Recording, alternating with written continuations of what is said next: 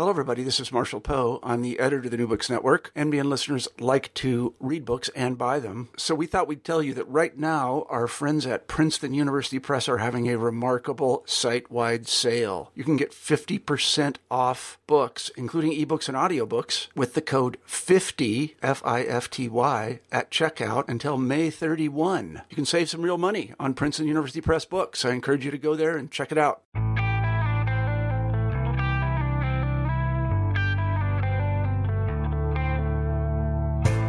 Welcome to New Books and World Affairs. This is your host, Christian Peterson, and today I have the good fortune of speaking with Caton Mistry about his new book, The United States, Italy, and the Origins of Cold War, Waging Political Warfare, 1945 to 1950, which is put out by Cambridge University Press.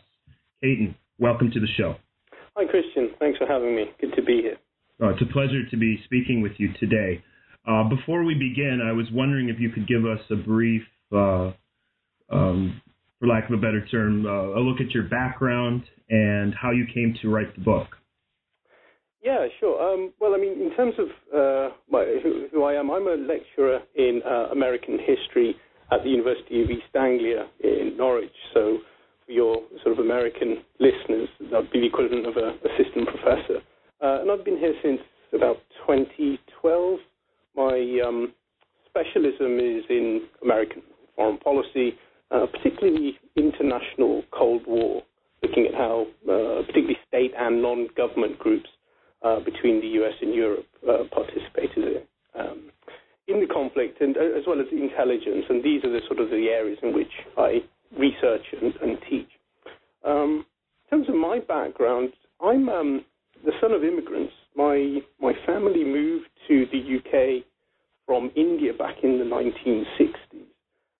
So I'm sort of the first generation that was born and raised in the UK. And sort of growing up, this led to quite an interesting, a rich experience of being sort of both inside and outside of different cultures, having something of a sort of hybrid identity. I guess my interest in sort of the intersections between cultures, identities, and nations have been sort of rooted in that. I've had a sort of quite an international outlook because of my background, but also through my education and training, I suppose.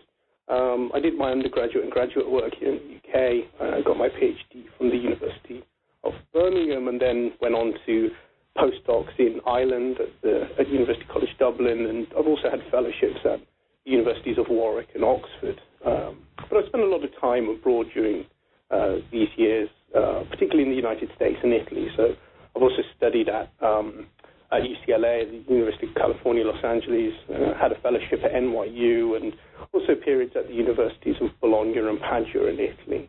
And these are periods that have been sort of very influential in terms of shaping the project, the questions I would ask, the research agendas, and of course some of the conclusions. And of course they were wonderful places to be based as well. Yeah, my wife spent a semester, and actually no, it was a year, studying abroad at UC Dublin. Oh, right. And she keeps talking about it as one of the with this amazing experience she had. She still brings that up from time to time. So that must have been a great time you had there. Yeah, it was a fantastic place, and I remember fondly my office. I could see the sea on a clear day. It was a great place to be. Not that you could see the sea often, because it would rain a fair bit, but it was a fantastic place. I had a wonderful time there. That's good. Before we go into the arguments of your book in more detail, I was wondering if you could give the listeners a synopsis of the book. Yeah, sure. On a very basic level, the book is analyzing U.S.-Italian relations and also broader American efforts to conceptualize and practically wage a Cold War. I guess it's addressing two questions which are interrelated in many ways. The first one would be looking at how Italy, which was something of a peripheral concern for the United States in Europe after World War II, how this case becomes a seminal front in the post-war struggle against communism. And then the second question was how the supposed lessons from this case the defeat of the Italian left, the Marxist left, supposedly outlined a way for the United States to successfully wage a Cold War through political warfare. What was political warfare? It was an approach to foreign relations that coordinated all the covert and overt measures short of war at a nation's command. And this was seen as particularly appropriate for this era, the aftermath of World War II, when the contours of international conflict were very much in flux. Things were quite different. The Cold War is a very commonly recognized label. When we teach in the classroom, or if you were to sort of speak with somebody on the street, the Cold War is something that you don't necessarily have to define. It's sort of well recognized, but I think it's also misunderstood in many respects. Just the term itself is somewhat oxymoronic. War by definition involves armed conflict. It's hostile, it's bloody, it's messy, it's violent. Yeah, I was wondering if you could explain to the listeners why the 1948 election in Italy is such an important moment in the Cold War. Mm-hmm. Yeah, when you think of elections in 1948, most people will think of the one in the United States.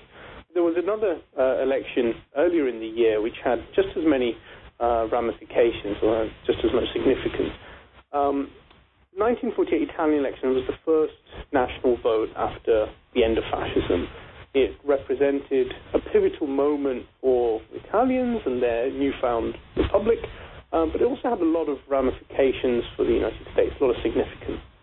It marked the first major mobilization by the U.S. government after World War II to influence events abroad. It was the first Cold War intervention.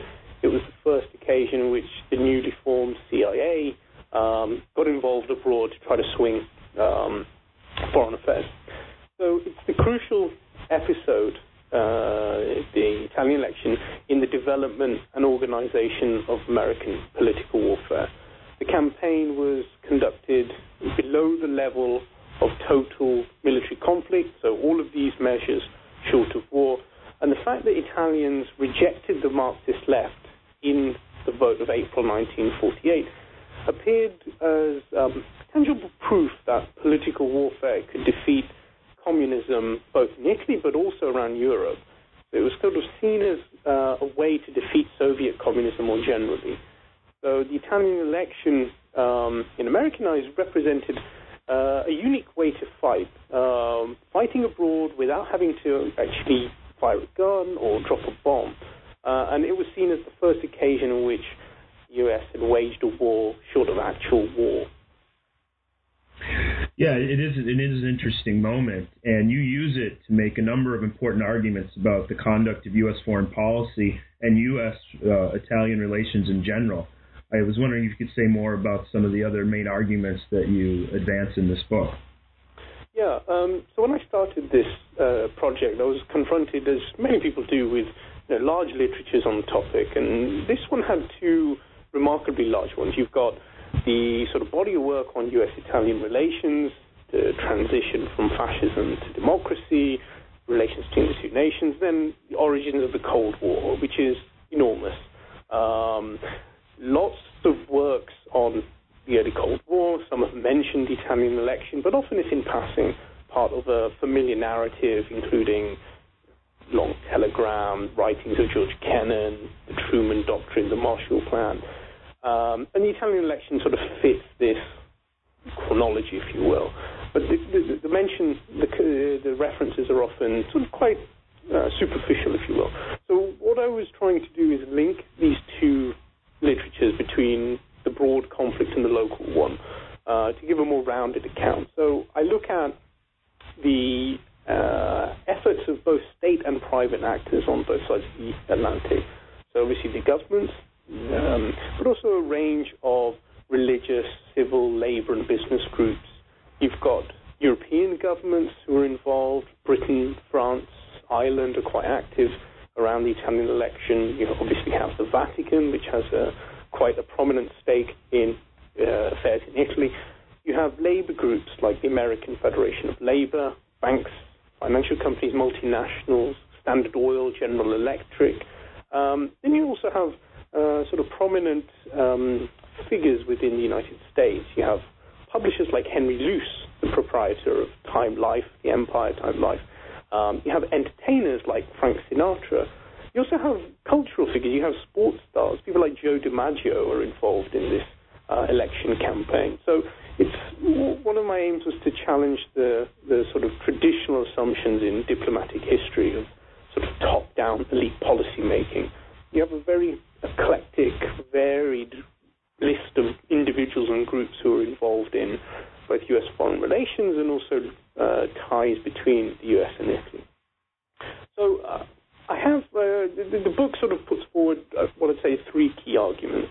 The first is that Italy was never important in and of itself for senior American policymakers. And I'll reiterate the senior element here. Although its fate was quite important in a broader sense. An unstable Italy undermined some of these broader post-war plans, things like the Marshall Plan. So defeating the Italian left was central to American understanding and both and also the prosecution of the Cold War.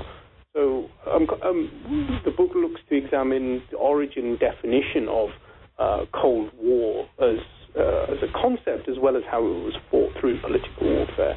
I quite consciously sort of not use the definite article "the," for instance.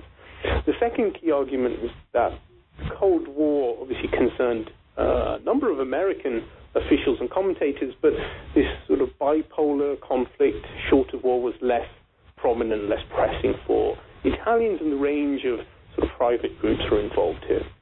In other words, the election was more than just a Cold War flashpoint.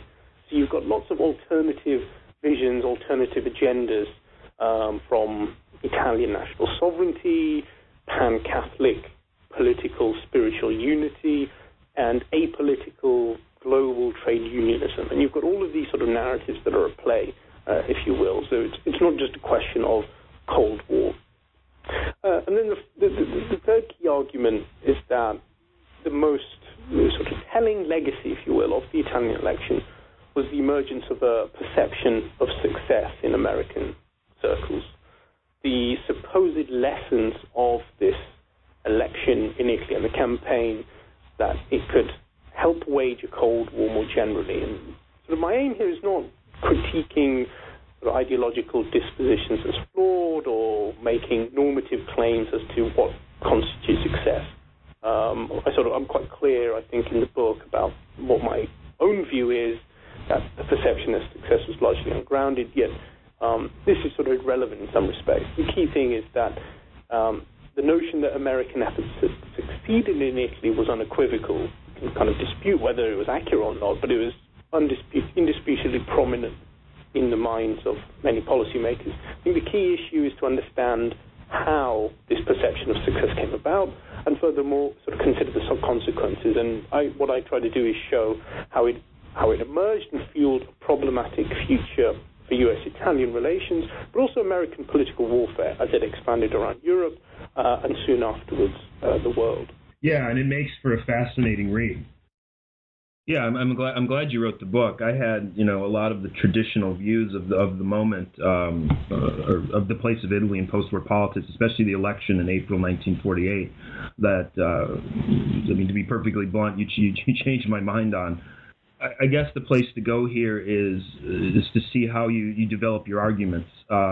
Let's start with the place of U.S.-Italian relations right after World War II in the immediate aftermath of the war. As you describe, the U.S.-Italian relations weren't exactly always, for lack of a better word, people weren't on the same page. They were a bit rocky at times. I was wondering if you could say more about the evolution of U.S.-Italian relations right after World War II. Yeah, Italy always posed a real problem for American policymakers, also for other major statesmen, European statesmen, and it's not something that was unique just to the aftermath of World War II. I mean, in the way of a very brief sort of prehistory, if you will, Italy had posed problems ever since World War I.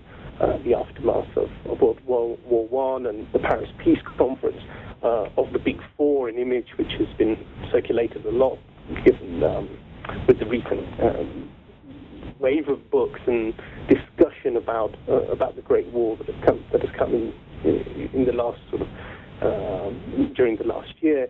You see that famous image of the Big Four. The fourth person of the Big Four, Italian Prime Minister Vittorio Emanuele Orlando, is often the sort of the forgotten man. He famously storms out of the Paris Peace Conference, refuses to sign the treaty. This, of course, leads to or contributes to the rise of Mussolini. And there is, of course, a big discussion. There's a large sort of amount of work that discusses this. United States, American policymakers at first welcome Italian fascism in the belief that Mussolini would sort of ensure order as Europe was confronting the economic stability of the era, particularly during the 1930s, and the rising threat of post-Bolshevism. This, of course, changes World War II. The story is quite well known.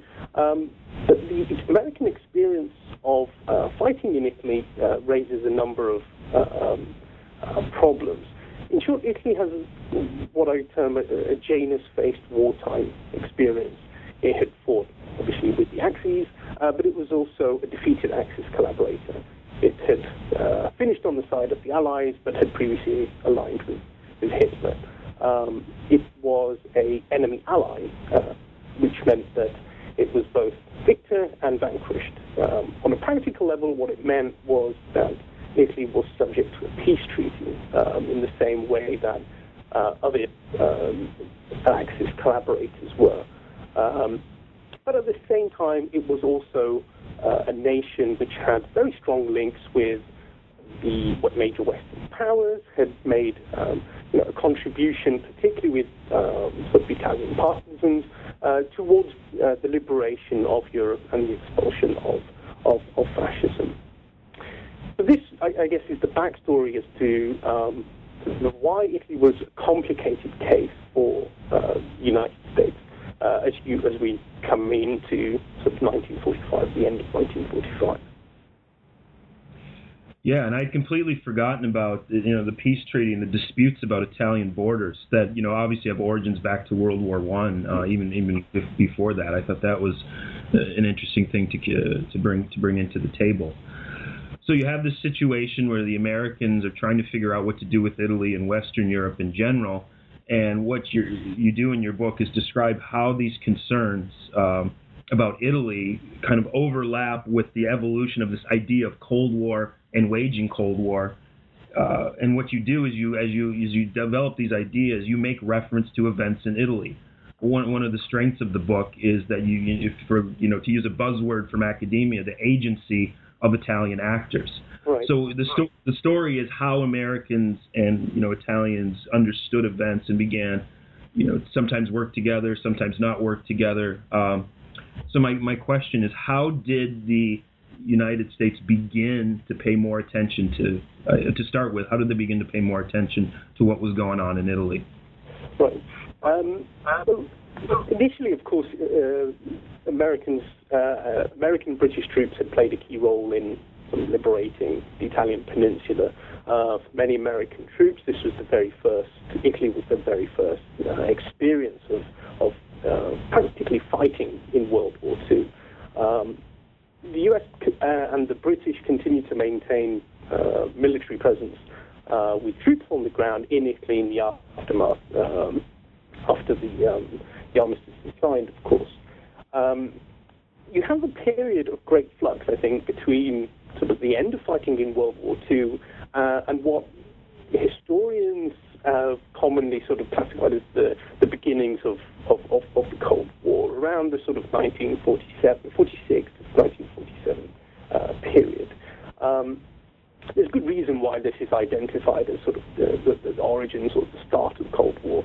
But I think there's a lot of, it's quite important or quite useful to kind of go back and sort of look at some of the debates that are taking place at the time. there was not a clear discussion or a clear sort of consensus in the debates at the time that this was the beginning of a Cold War. This is a term that's, in some respects, retrospectively been used and placed on the past, on this period, to describe a period which was quite uncertain. People were grasping to understand what this new era was, what this kind of conflict represented. So while we easily look back to this period and identify it as the origins of a Cold War, it was less certain, I think, at the time. And this is where sort of the ideas of somebody like George Kennan, who features very prominently in my text, are quite useful in sort of clarifying this. There was very little definition. You have people sort of trying to understand what it is, what the circumstances exactly meant, what was the conditions. The world was not in a time of war, but neither was it a time of pure peace as well. And the discussions in Italy, I think, are quite interesting, or some of the events there. You mentioned the Cold War in this sort of 1945 to 46 period. Interestingly, Italian officials, I think, are the ones who are sort of trying to emphasize the dangers that Italy is facing at the time. The Truman Doctrine, one of these key moments, which are often cited, obviously, of course, in discussions of the early Cold War.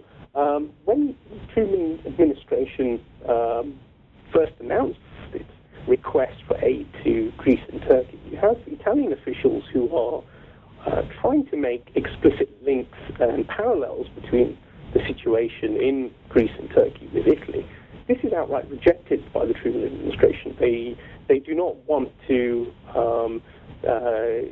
They do not want Italian officials using this as a way to try to gain more, to elicit more assistance from the United States.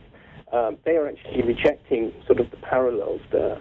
I think one of the key moments, or the key turning points, if you will, that changes the debate and Italy's place within American priorities will come with the Marshall Plan, which of course is comes shortly afterwards. Yeah, it's interesting how you mentioned that one of the major arguments of your book, that in general Italy did not start off as a major Cold War concern of America, and it took a number of events, and it took a lot of lobbying from Italian officials, even to some degree non-governmental actors. That's what we'll talk about in a little bit. But I always thought that right from the beginning, almost, Italy was right up there as a place that the West had to have to rebuild Western Europe. So you mentioned in your answer about the Italian officials and trying to forge deal with or forge links with or deal with American officials. I was wondering if you could say a bit more about how Italian politics unfolded and how they dealt with, you can weigh in on this, and you have to some degree already, about the Cold War and, the Christian Democrats trying to, control political events as best they could.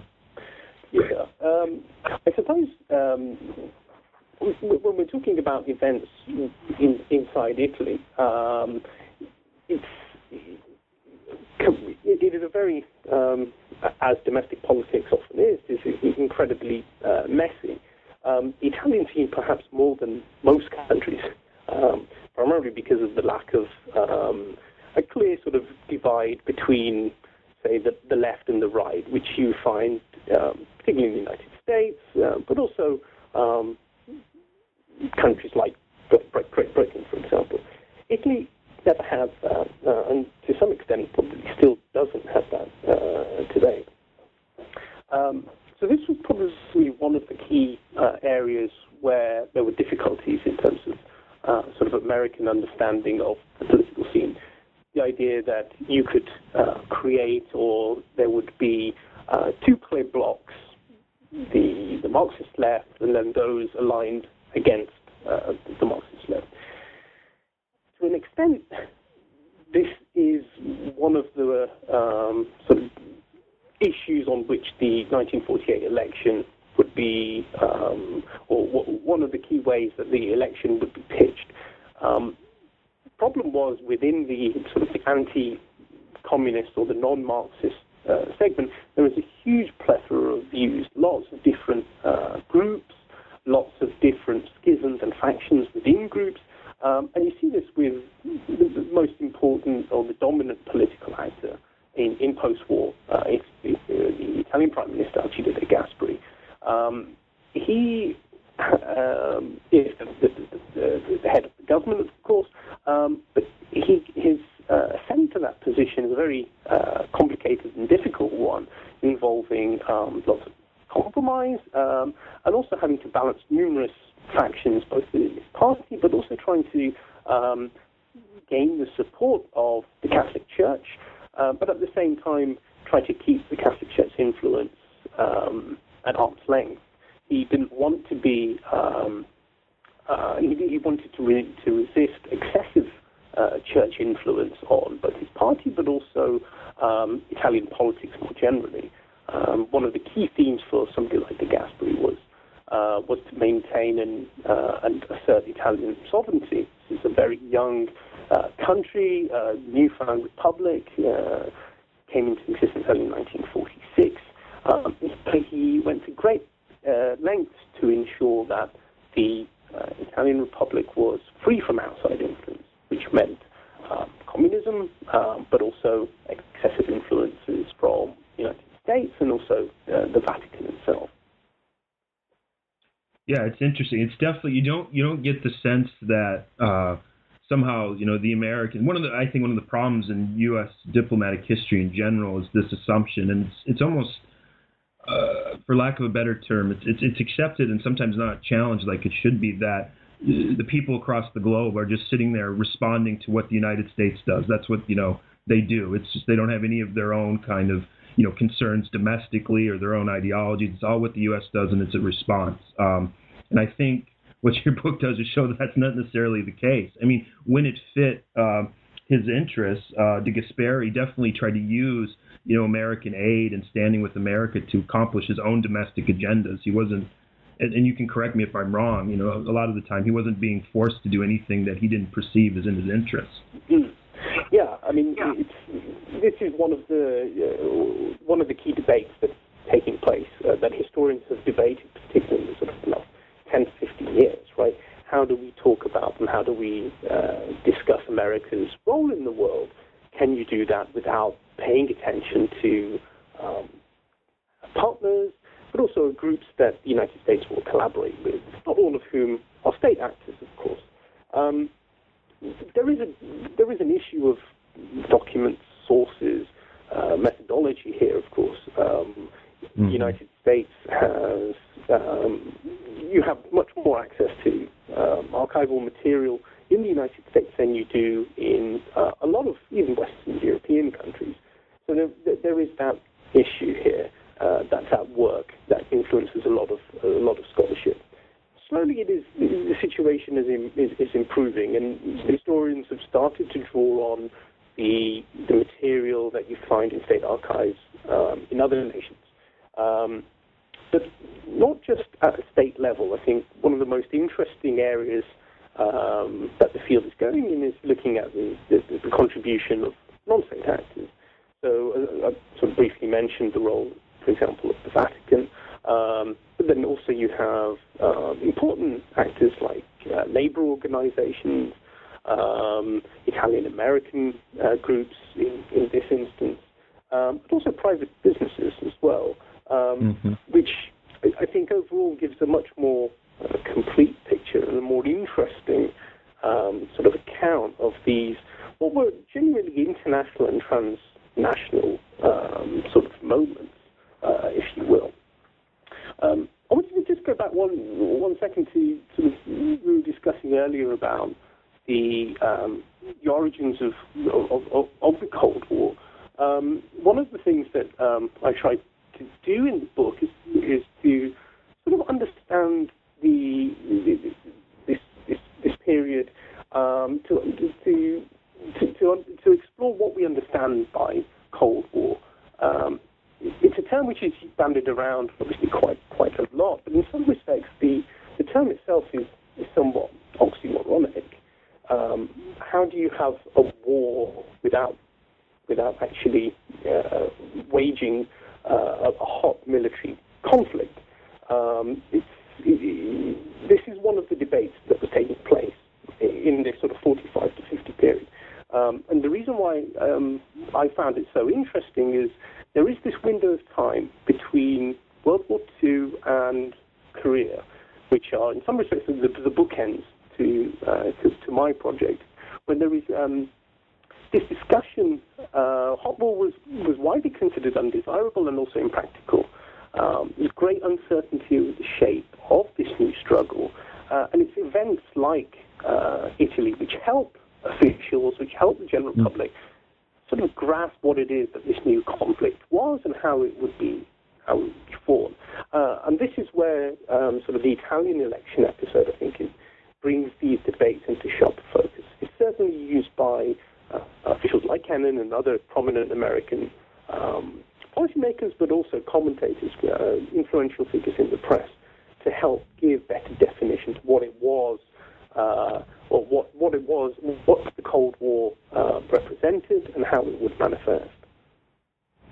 Yeah, I want to get back to. We're going to talk more about the non-governmental aspect of your study, but I think it's a good segue how you worded that to the evolution of the idea of political warfare among American policymakers. I was wondering if you could say more about how that concept evolves, and if you would, you can talk briefly about what goes on, the ad hoc nature of U.S. Political warfare efforts. Yeah. I guess first thing would probably be quite useful for listeners if I was to sort of define what I mean by political warfare. Simply put, it was the sort of employment of all the measures at a nation's command to achieve its foreign policy objectives, short of full-scale hot war. This was something which George Kennan spends a lot of time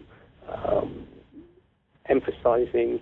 A lot of his memos, a lot of his own work and research in this period revolves around this idea of international conflict without full-scale military competition.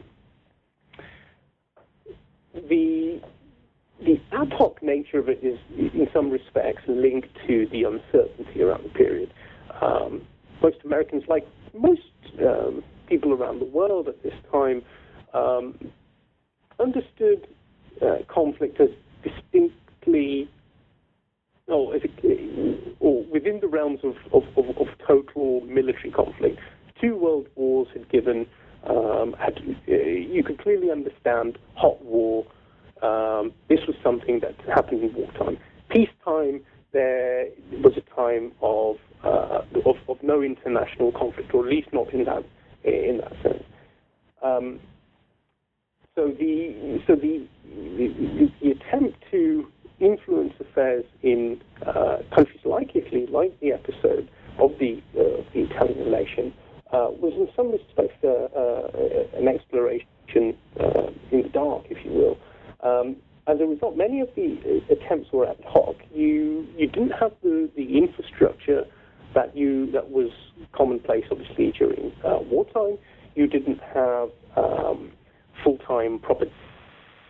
There were no full-time permanent covert operations agencies and activities. As a result, many of the initiatives and the activities that the United States ends up engaging in are quite improvised, led by groups that you wouldn't anticipate or expect to be engaged in these sort of activities. The American Embassy, for one, was one of the most important actors in the run-up to the 1948 Italian election. You have the American ambassador, James Dunn, who plays a very prominent role, much more than one would imagine for the official diplomatic representative of the the United States towards Italy. Yeah, and another person you mentioned, tell me, I may be pronouncing his name incorrectly. I don't have it written down in front of me. Is it Luigi Gaeta? Gaeta, from an American Catholic organization, I believe, who effectively presented or played in this kind of political warfare game. I mean, maybe he didn't necessarily think of himself as doing it, but effectively presented American positions much better than you would think for someone who wasn't trained in the art of, deception. So I thought that was an interesting layer to your study. Yeah, and it's interesting. Go ahead. I'm glad you mentioned Gaeta because he's a very interesting character. I mean, he himself has no training. He has no background in propaganda. He's a trained physician, and he heads up the Vatican-controlled civic committees. These were normally independent organizations, but they had very close links to the Vatican. And they were units that had it was a very strong grassroots network, and it plays a very important role in the lead up to the election in terms of getting out the message in terms of the Catholic world, emphasizing the importance of firstly turning out to vote, and secondly not voting for the Marxist left. Right, the line quite well established now by lots of sort of work that's emphasized the importance of religion in American foreign relations, particularly in the Cold War, was that you could not vote for an atheist, totalitarian party which had links with godless communism centered in Moscow. Right. So Gaeta is a guy who has the ear of the Pope. And he is incredibly effective in mobilizing communities. They would go to small villages, set up projectors, pass out a lot of information about the importance of voting and voting for the non-communist parties.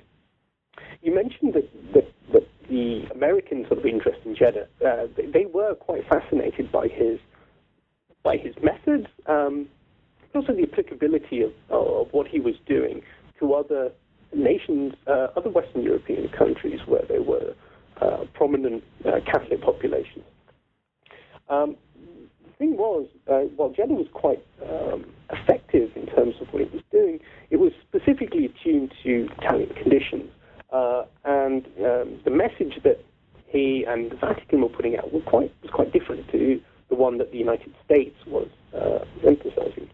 Yes, they didn't want the communists in power, but neither did they want the sort of the brand of American free market liberal capitalism that the Truman administration was obviously favoring in Italy. For Gaeta, for the Vatican, they envisaged a very strong papal influence in Italian political, social, and cultural life. And this was one of the key messages that, in some respects, was overlooked by many American observers and American officials at the time behind this propaganda. So it has the civic committees and people like Gaeta were influential, but they were not necessarily pushing the same agenda that the United States was in favor of.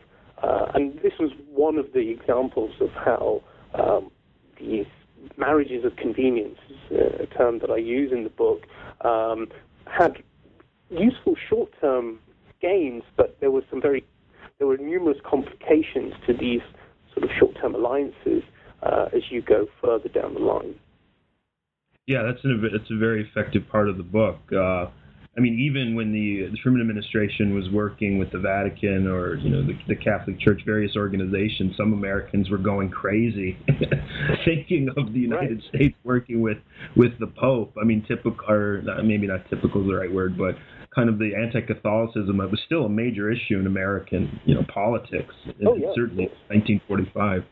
Yeah, I mean, this brought a lot of heat on Truman himself back at home. You had Protestant groups, major Protestant denominations lining up to go and see him in the White House to protest firstly the continuation of the president's personal representative to the Pope, which was something that Franklin Delano Roosevelt had set up, of course, during World War II. And Truman continued with this post. Myron Taylor, who was the guy who was sent to the Vatican.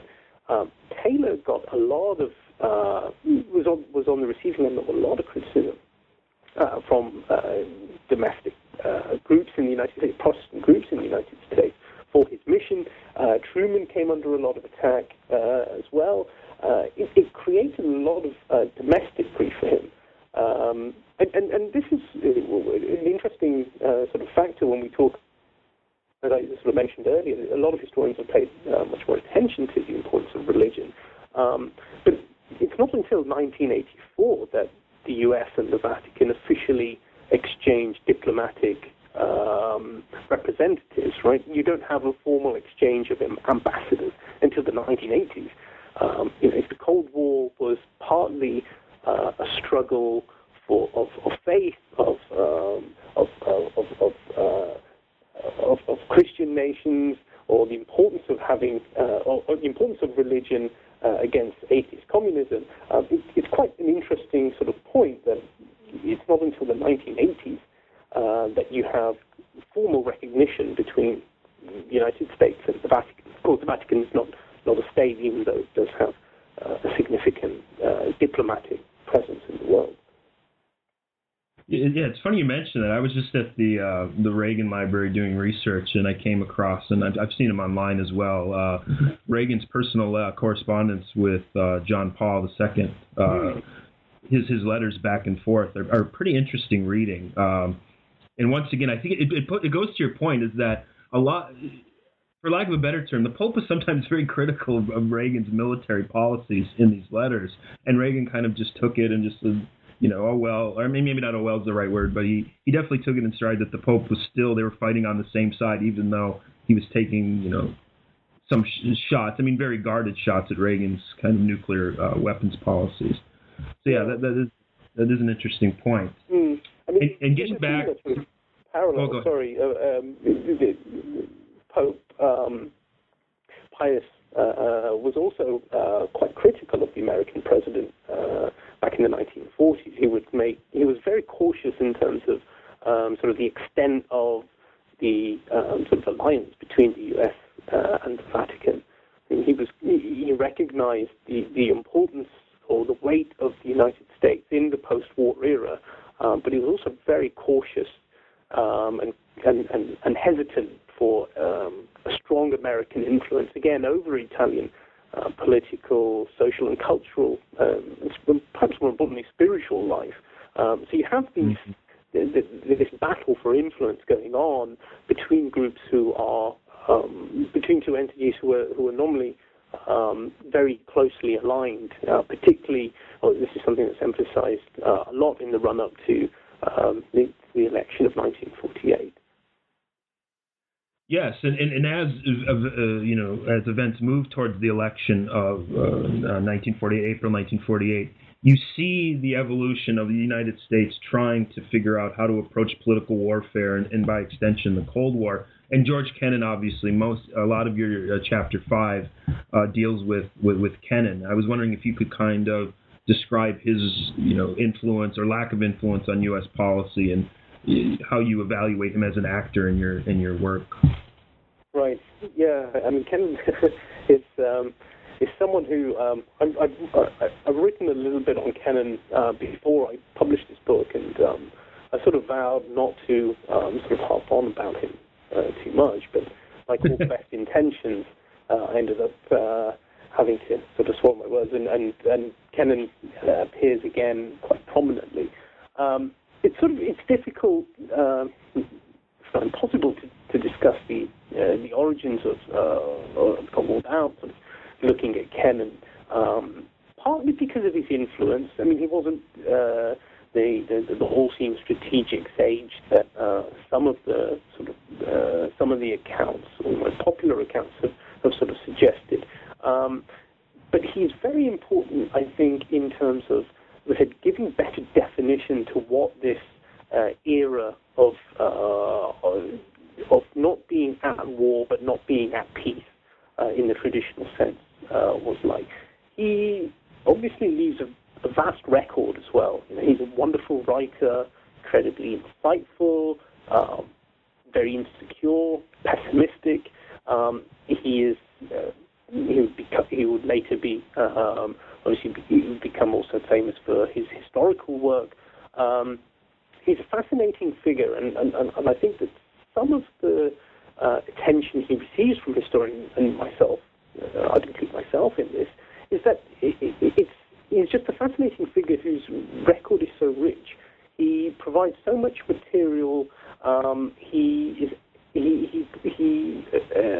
elucidates and describes sort of the events of the time in quite a striking way. So my take on Kennan, I mean, the traditional, or Kennan's most famous, Kennan is known most to your listeners, I imagine, as being for his ideas around containment. And there's a big discussion amongst academics about the nature of his containment, right? Political and military strategy. This was a topic that scholars really grappled with from the 1970s, and in some respects continue to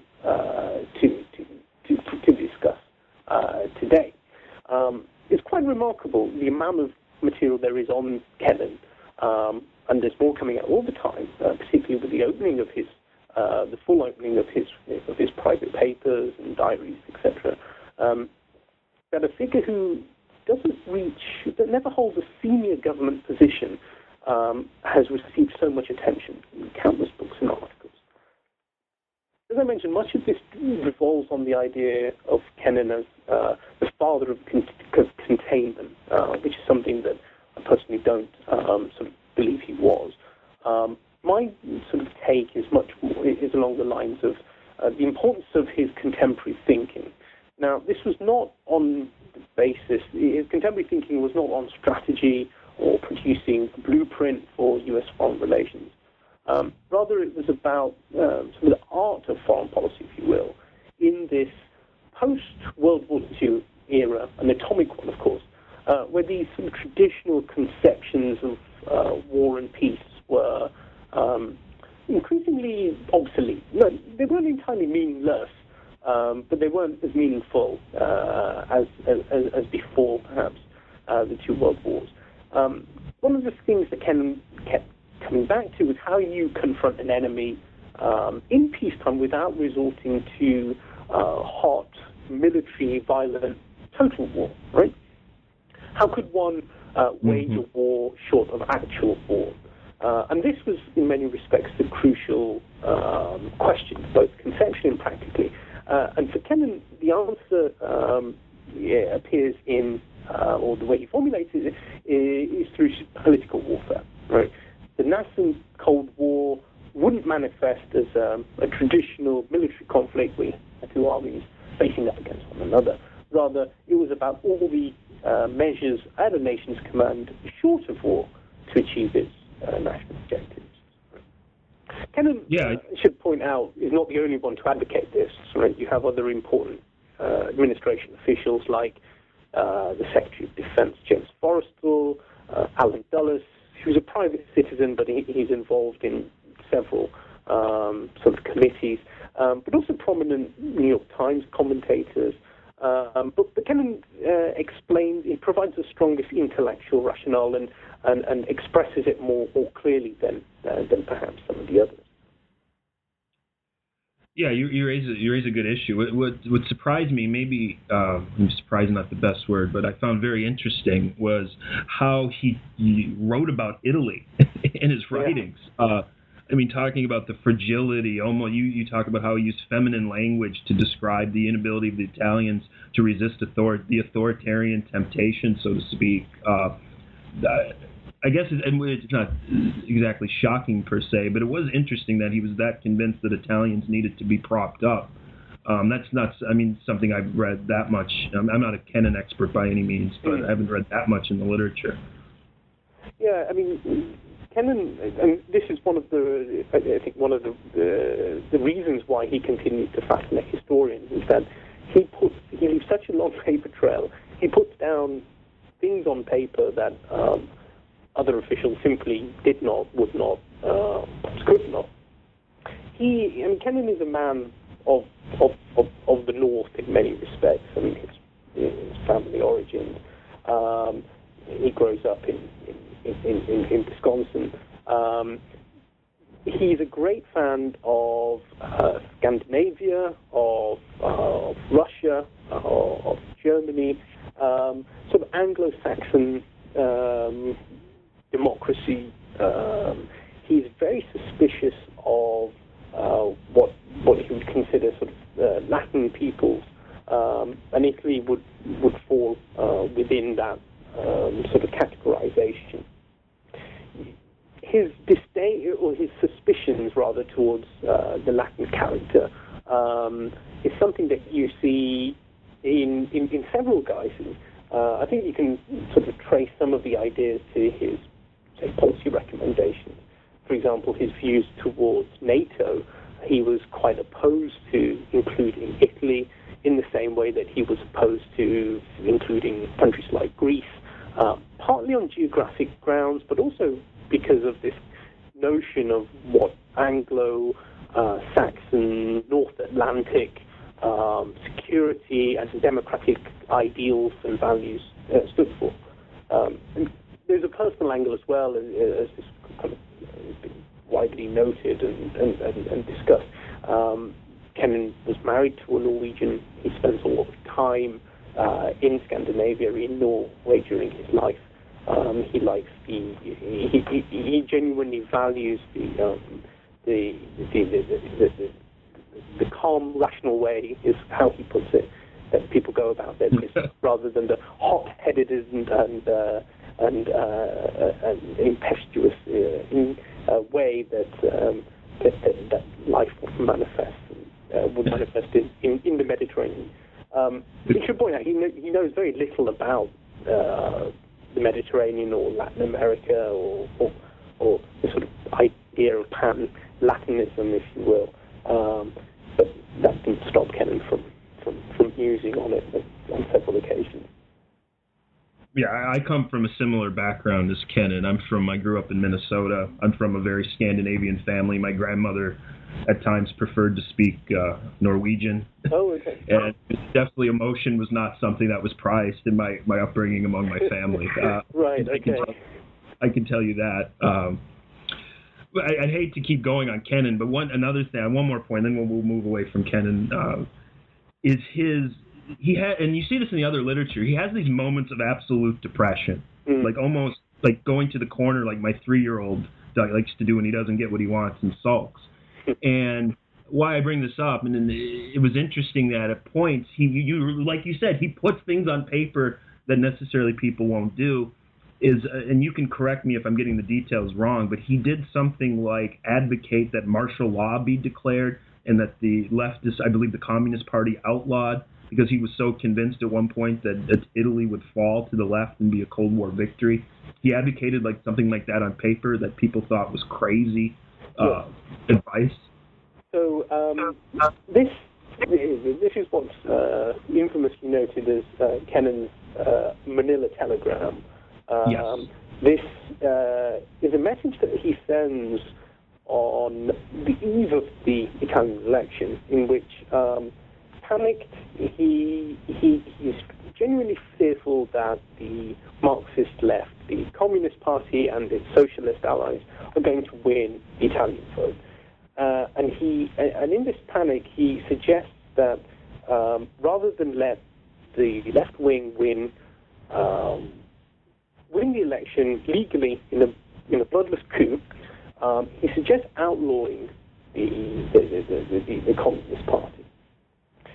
He's fully aware that this will probably lead to a civil war, but he suggests that, well, it would be better to partition the country with perhaps a US-friendly regime in the south, and the communists taking the north, with the United States being able to secure more important military positions in the south of Italy on the Italian peninsula.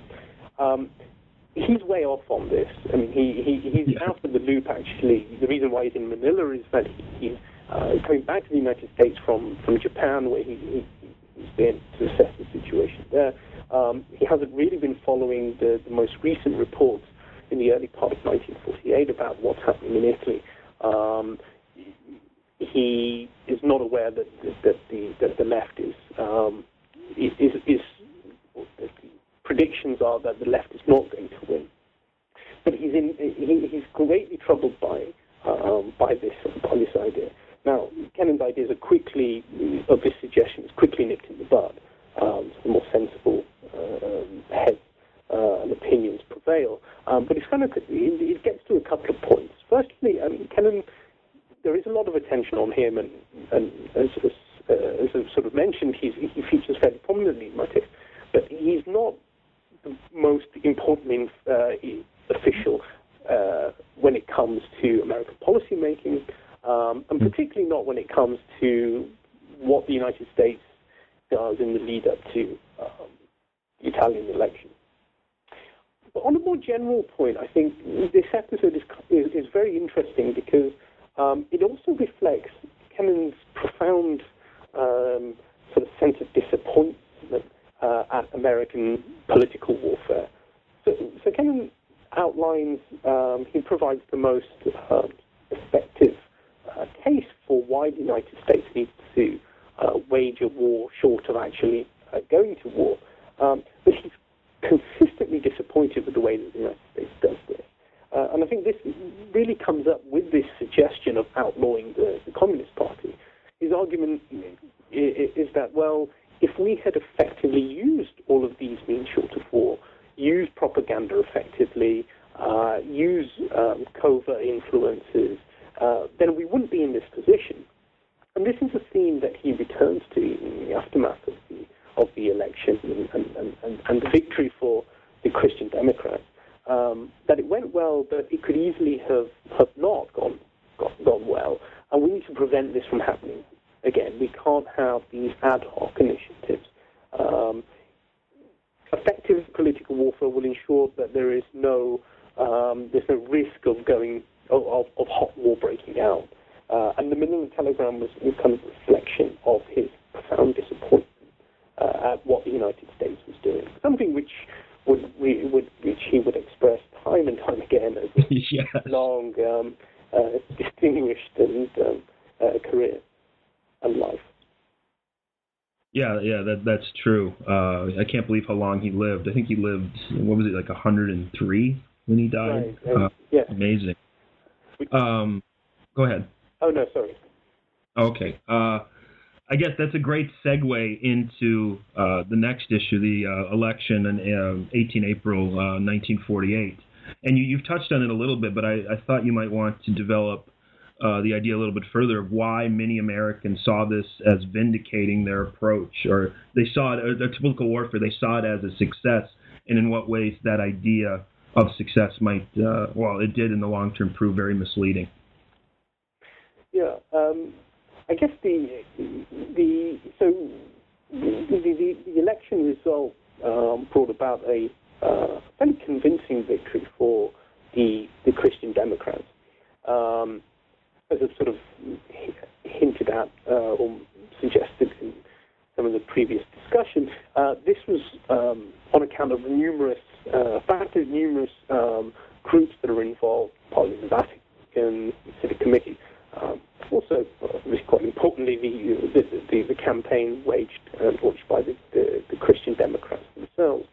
But these were not factors that were in the forefront of American policymakers and commentators.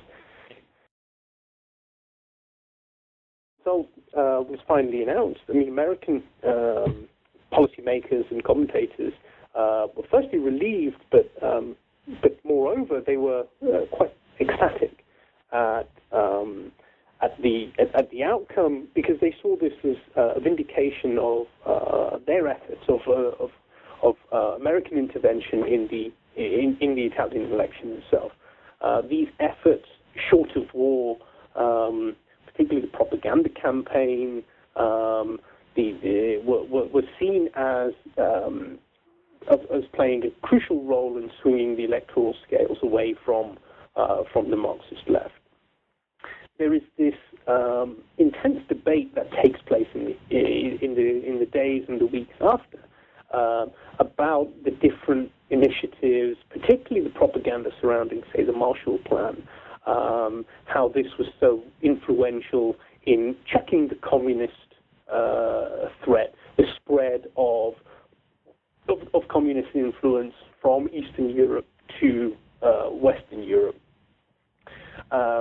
And there are these discussions about expanding this campaign or these initiatives to firstly consolidate Western Europe, but then also to expand some of these initiatives into Eastern Europe itself, to start to undermine and chip away at Soviet influence over Eastern European states. Yeah, and what's interesting about it is how much, at least in the instance of Italy, how much of the clandestine operations were run outside the purview of the CIA. It doesn't, beyond the ad hoc features and a lot of the stuff coming out of the embassy, that the National Security Council created institutions to carry that out, that the CIA didn't have direct control over, which eventually changes. So I was wondering if you could say something about where the CIA fits into this or doesn't fit into these, the election and, the for lack of a better term, the efforts to get rid of the Italian left. Yeah. So the CIA, one of the sort of foundational myths of the CIA is that when it comes to covert action and covert operations, is that it cuts its teeth in Italy in the 1948 election campaign. It played a decisive role. This is one of the stories that many of its sort of covert operators would recount and repeat. This was the first not only American intervention in the early Cold War, but the first CIA operation. And to an extent, it's true that it was the first CIA operation, but it was incredibly small scale. Much of the discussion revolves around passing money to certain non-communist groups, but many of the sources to corroborate this are incredibly problematic. The CIA has not released its operational files. Even during the 1990s, when it was going through a period of greater openness, as the then CIA director Robert Gates, who, of course, until quite recently was Secretary of Defense under both Bush and Obama, he announced a new period of openness coinciding with sort of the end of the Cold War, greater transparency, and promised the declassification of a number of records pertaining to sort of covert operations. And Italy was slated as one of them, but no records were ever released. As a result, many of these claims are based on accounts from participants who were intimately involved in these operations, people who have obviously vested interest in emphasizing the efficiency and importance of these actions. But going back to sort of the operations and what we do know about them, the CIA had a very small capability at the time of the Italian election. One of the things that I do in the book is sort of show how many of the more sort of systematic attempts to provide assistance to both the Christian Democrats but also the non-communist socialist left in Italy came from groups outside of the agency. So the State Department, it's the embassy, of course, private groups like the American Federation of Labor, the Vatican organizations. But then you also have ad hoc efforts led by people like Alan Dulles, James Forrestal, and the reason why they were weighing in at a relatively late stage in the day was a profound sense of disappointment towards the CIA for not sort of mobilizing and providing sufficient covert assistance to the non-communist Italian groups. There's a lot of institutional debate and discussion, warfare, if you will, but there's also personal gripes. The head of the CIA at the time, Chepko Roscoe Hillenkoetter, was incredibly cautious. He was very reluctant for the agency to be involved in these sort of activities, and quite often he was, if not bypassed, he was certainly not kept in the loop. There's some interesting, a couple of really interesting documents showing Hillenkoetter the head of the CIA, going to Truman, going to George Marshall in the weeks before the election, saying, look, we're using these private companies to fly in shipments of arms, but we have no control over these companies, and these initiatives and these projects are very dangerous. There's a real danger that our hand could be exposed here and we would undermine the entire sort of election campaign. This is the head of the CIA going to other senior officials, but he was fairly marginalized. And in fact, in the aftermath of the Italian election, I think one of the key legacies, if you will, was the creation of the Office of Policy Coordination. This was a small unit which was dedicated solely to covert operations. This was the very first agency in American peacetime history whose sole remit was covert operations. When the history of the CIA is often cited, the OSS, the Office of Strategic Services, is often mentioned as the precursor to the CIA. In many respects, the OSS, its true reincarnation after the war, after World War II, was through the Office of Policy Coordination. This was the unit that did all of the covert stuff. This was the unit that was engaged in all of the more controversial aspects or the most controversial aspects of covert operations. It would later be folded into the CIA in the 1950s, but the profound disappointment with what the CIA itself was doing in Italy led to the creation of an agency which would engage solely in covert operations.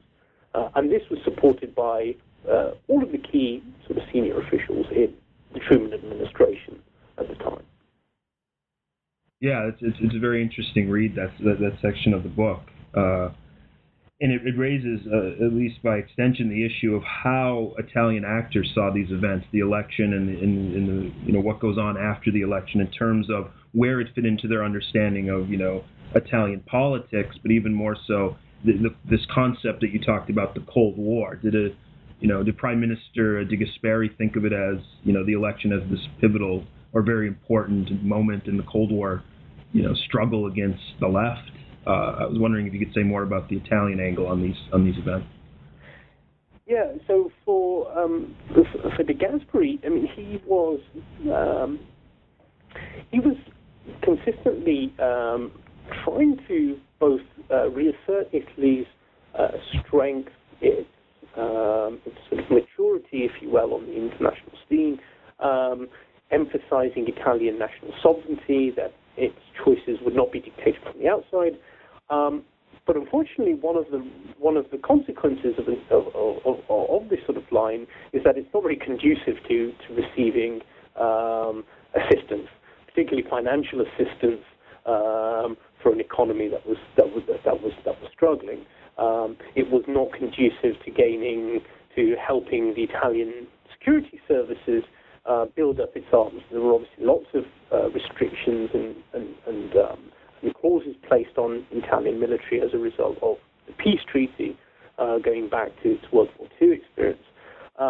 So he was, throughout the post-war period, he was both asserting Italian strength, but also hinting at and emphasizing its weakness.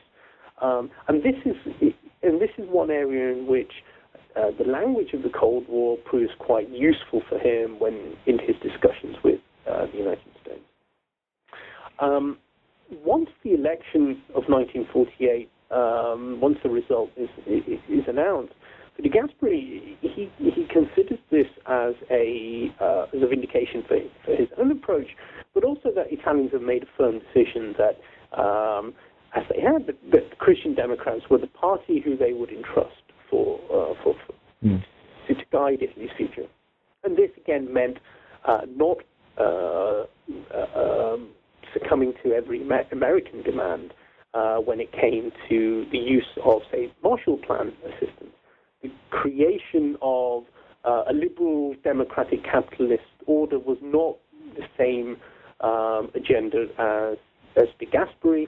The path to post-war reconstruction and reform was a different one from the programs that were pushed by the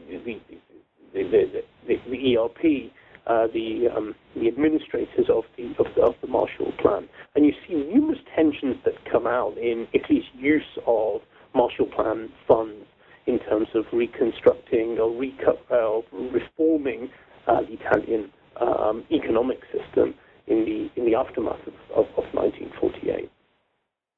Yeah, it plays in what you've just described, plays into the ideas you raise in the book of containing communism, and in some instances the nuances or the necessary correctives you have to use if you employ Geir Lundestad's empire by invitation thesis, that it wasn't necessarily a straightforward kind of story of Italians and Americans working together on the same page to wage the Cold War. Very, very interesting stuff. Yeah, I mean, Lundestad has his idea received a lot of attention, of course, when he first put this out, and it's a line that an argument that he's sort of continued to make, tweaking it ever since. There are some interesting elements to it, but it's overly simplistic in the idea that Europeans across the board were happy to give up. Were inviting in the United States. One, it overlooks obviously the differences between very heterogeneous European political body, but also within national boundaries as well. I mean, I mentioned a little bit earlier the number of competing political and social voices within Italy. It was very hard for one group to sort of step forward and claim to be representing all Italian voters or all Italian constituents. De Gasperi was the dominant political figure, but as I mentioned, he faced a lot of opposition from within his own party. The Christian Democrats win the election, but there remains a sizable opposition movement. Close to over 30% still of the electorate still vote for Marxist left parties. And the Marxist left in Italy would continue to have a very strong influence in Italian political and social life throughout the Cold War and running up to the present day. I mean, many of the senior officials in Italian politics today, many of them were formerly in the Italian Communist Party. Yeah, Gorbachev had a lot of respect for the Italian Communist Party. If you look at his internal documents and just his arguments he's made, the Spanish communists and socialists as well. So, yeah, that's true about their influence in Italian politics. So where the book concludes, and once again raises interesting grounds, is with this idea of the perception of American success in Italy and how it influences U.S. policy in the late 40s into the 1950s. I was wondering if you could say more about that and maybe make reference to how it influences, in what ways it shapes the arguments of document NSC 68. Yeah, so one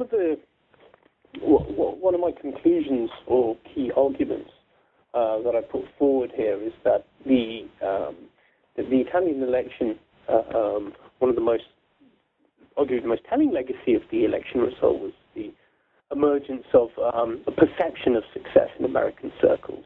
Right, the supposed lessons of the election campaign seem to outline how the United States could wage a Cold War effectively, more generally as well. My aim here is not to just criticize these perceptions as false, but I'm interested, and one of the things I've tried to do in the book is to show how they emerged, but also the ramifications of them. So on the one hand, it leads to a very complicated future alliance between the United States and Italy. The Truman administration faces a very inconvenient ally in the form of the Christian Democrats. This was a group which the United States had placed a lot of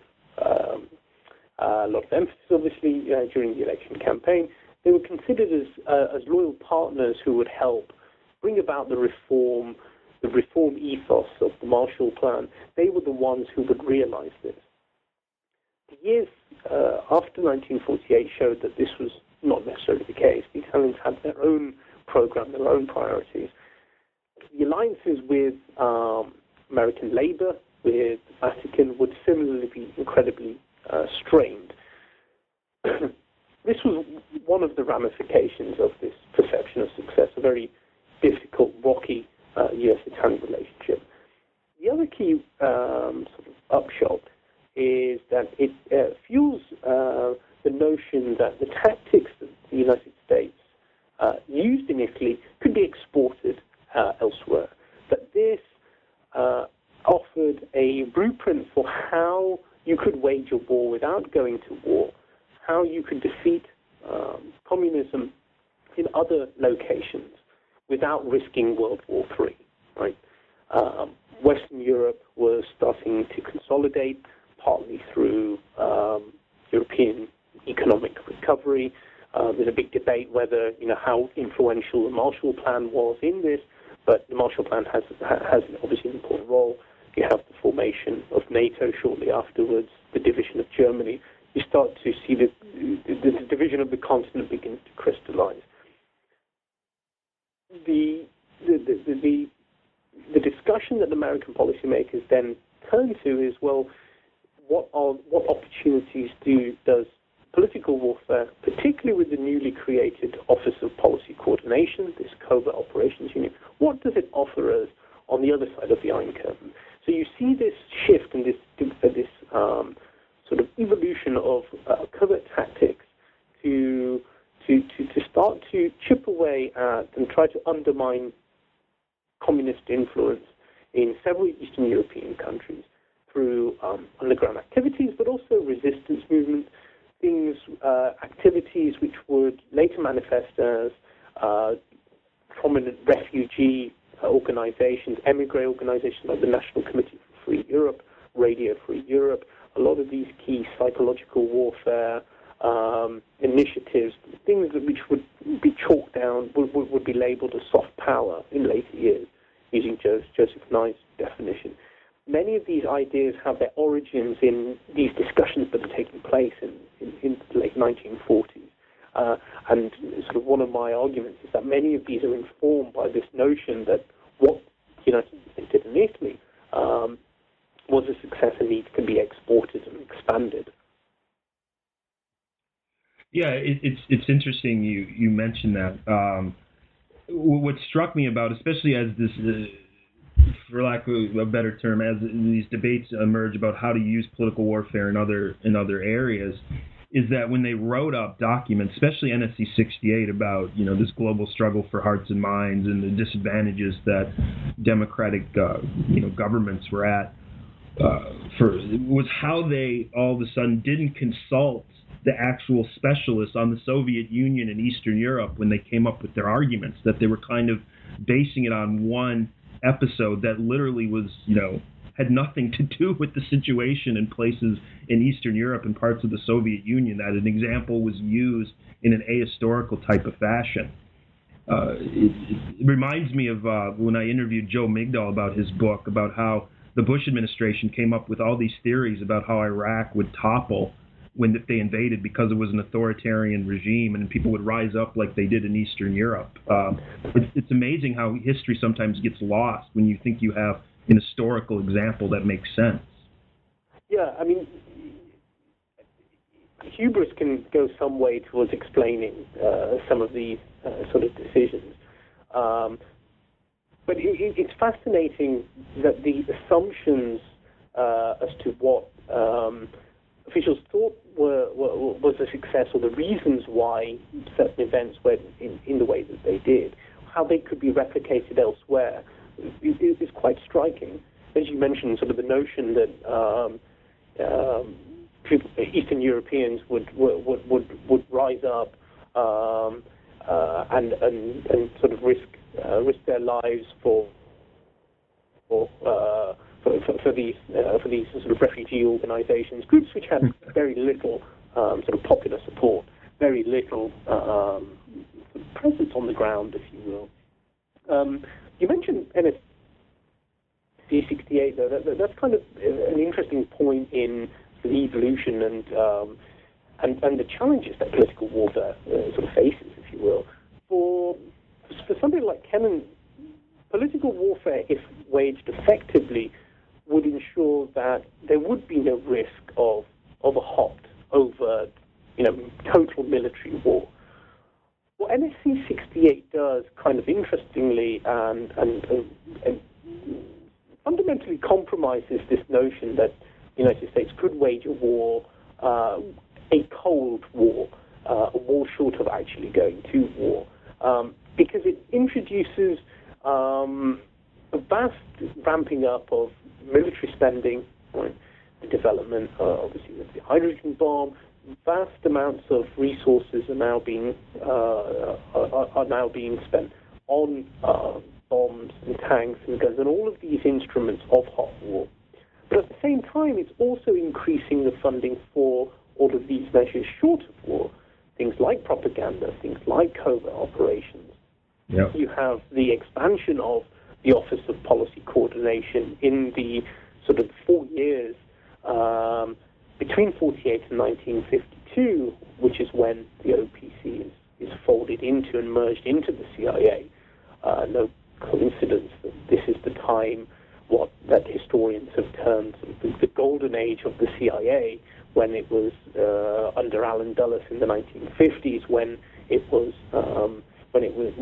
particularly engaged in covert operations around the world. So NSC 68 both ramps up the tools for both hot war and cold war, but it never reconciles the fundamental issue when it comes to political warfare, at least as Kennan sort of elucidated it in the late 1940s, that if you are to wage a war without going to war, you do not rely on your military tools. But this is something that NSC 68 not so much rejects, but ignores, if you will. Yeah. It throws money across the board.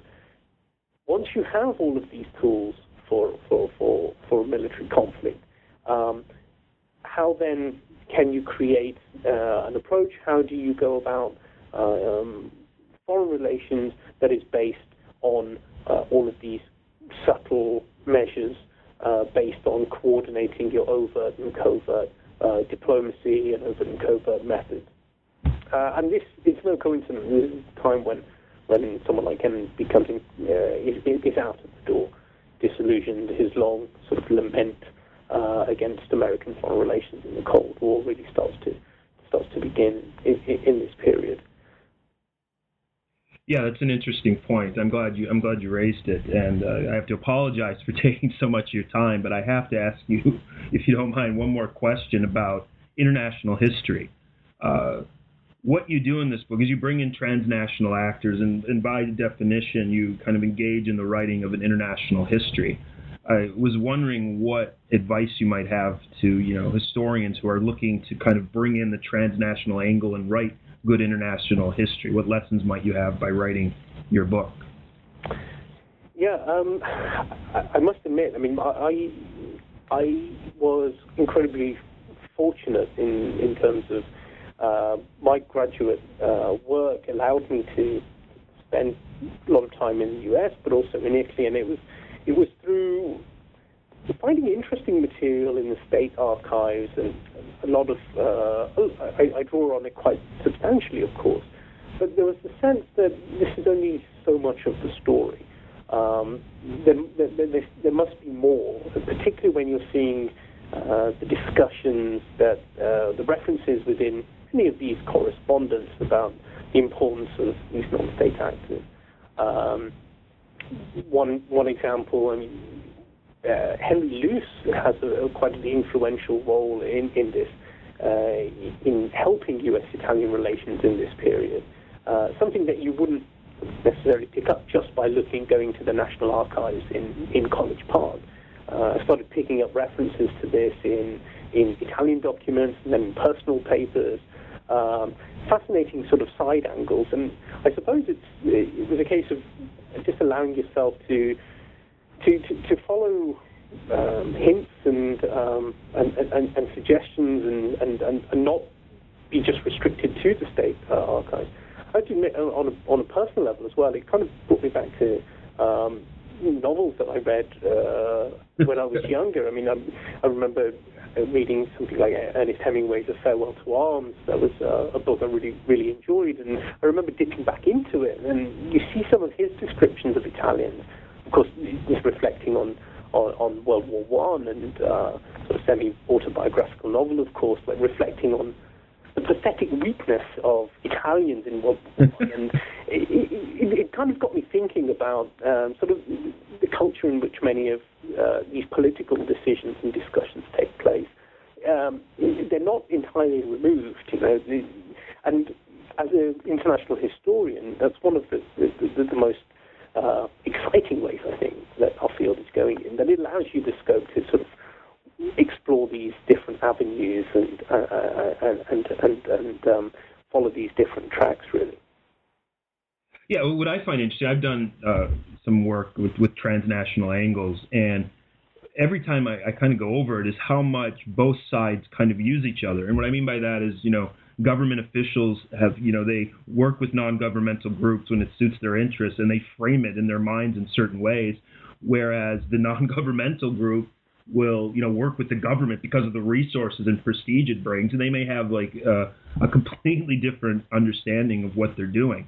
What brings it to my mind is when I wrote about Soviet dissidents or human rights groups that worked with the government against the Soviet Union, they weren't exactly, you know, they were obviously against the human rights violations of the Soviet government, but they weren't celebrating Reagan-style free market capitalism or necessarily even hostile to the idea of socialism, which if you look at, you know, the way the Reagan administration framed them, they were freedom fighters for, you know, free market capitalism, you know, getting people outside of the state, so that those messages, you know, get blurred. Yeah. And what I like about your book is that you're able to bring out the tensions and the stories of the complexities of the relationship, and I think that's what good international or transnational history will do.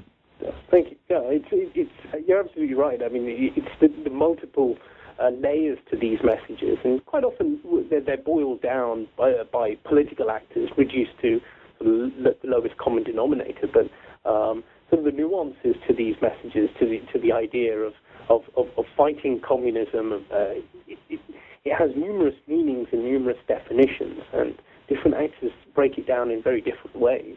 I think one of the most exciting and fun things for historians to do is to scratch below the surface of these terms and try to sort of problematize them and to understand what is it that people are getting at here when you have these genuinely international moments. And it has some importance to us as citizens as well, particularly when you see politicians citing history in a very casual way often to sort of draw parallels to the present day, to sort of pause and to think, well, what exactly do we mean by terms like democracy or freedom or the citation of, you know, the Cold War victory or something which we hear time and time again. It comes back. Yeah, absolutely.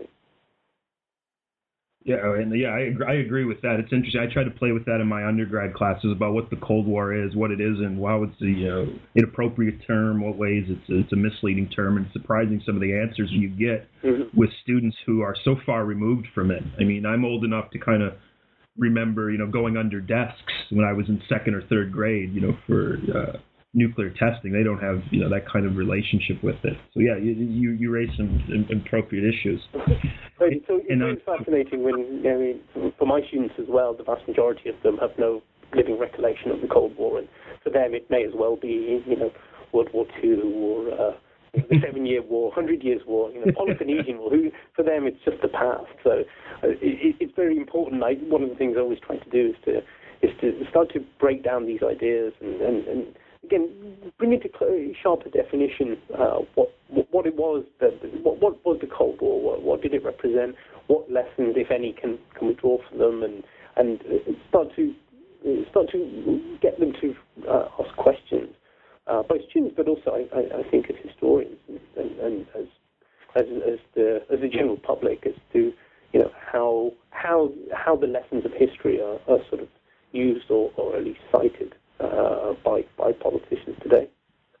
Oh yes, and they're used very selectively, to say the least. I won't belabor the point, but Marco Rubio's description of U.S.-Cuban relations after 1898 was very interesting in what it left out. And he said something to the effect that, after the Spanish-American War, the Cubans and Americans got along fine. No one, ever accused the U.S. of conducting imperialism toward Cuba. And I'm just like, wait a minute. I mean, even you can debate the merits of U.S. behavior, but that, is a very questionable statement, to say the least.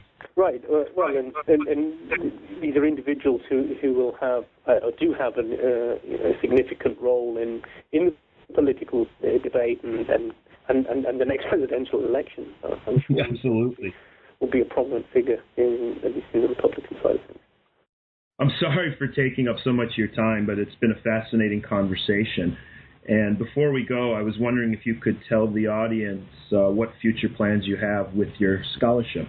I've always been sort of interested, I guess, in the myriad ways in which American power, in the broadest definition, political, economic, cultural, ideological, how it's projected but also challenged. And sort of the work that I'm moving towards now is focus much more on sort of the challenge to American power, especially dissenting voices towards foreign policy. So the new project is looking at the rise of the sort of the transnational whistleblower, particularly during the 1970s. As a concept, as a term, it only emerges in the 70s, which is kind of sort of quite interesting in and of itself. So the project is looking at former national security and CIA officials who start to blow the whistle on secret American wars abroad. So I'm looking at a couple of individuals, looking at how they go about doing it, and also just as importantly in many respects, how the state responds to this new challenge. So I'm hoping it's going to be the first sort of historical work on a phenomenon that's very prominent today, of course, with whistleblowing, but also on a more broader level and perhaps more pertinent, sort of this debate on, where the line is between national security and civil liberties.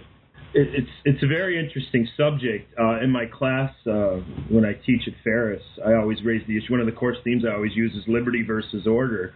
And I often try to connect the debates that, from, the 1790s, the American Revolution, and after that, to kind of debates we have about liberty versus order today. And the students tend to get very uncomfortable about talking about it. I don't know, American students in general are probably not as political as they might be, but it's an interesting argument or issue to deal with, because it's such a fundamental purpose of government to walk that line between protecting people and not becoming a tyranny, kind of the ways that James Madison outlined it, even in some of the Federalist documents. So I'm glad you're doing work like that. I think it's going to be an interesting take that a lot of people will, make them think about important issues. Yeah, no, hopefully. I mean, it certainly made me think in sort of new ways as well as you go into these discussions and debates. And just one further point, then I'll let you go. I'm sorry, I have to ask, do you plan on doing any research at the Reagan Library? Hopefully, we shall see. Would you recommend it? Yeah, I would recommend it. I've been there many times, and I don't know what this means, but I was stunned that it was actually opened on Christmas Eve. I was one of only 2 people in there doing research, and they tried to whisk me out before it closed at 2:00, and it was just a bizarre scenario of me and another person. Like the library staff was just looking at us like, "Get out of here now! We want to go home." But it is actually open on Christmas Eve, and a lot of times you would see or not think it would be open. But there is a lot of stuff there, and I think you obviously have to check ahead. But I think it would probably be worth your while to do that. Well, I'll certainly look out for that, and I think as much as anything else, it shows your commitment to research to go on Christmas Eve. I don't think I would get away with that on the home front. No, my wife was not thrilled at my behavior. She thinks I'm a lunatic in many ways. So, anyways, it was great talking to you. I enjoyed the book. It should have a wide audience, and you've addressed many issues that, I think show a new direction in U.S. foreign policy writing, incorporating kind of the top-down elite level with non-governmental. So I wish you the best of luck in the future, and thank you for talking with me. Great. Thanks for having me, Christian. Take care.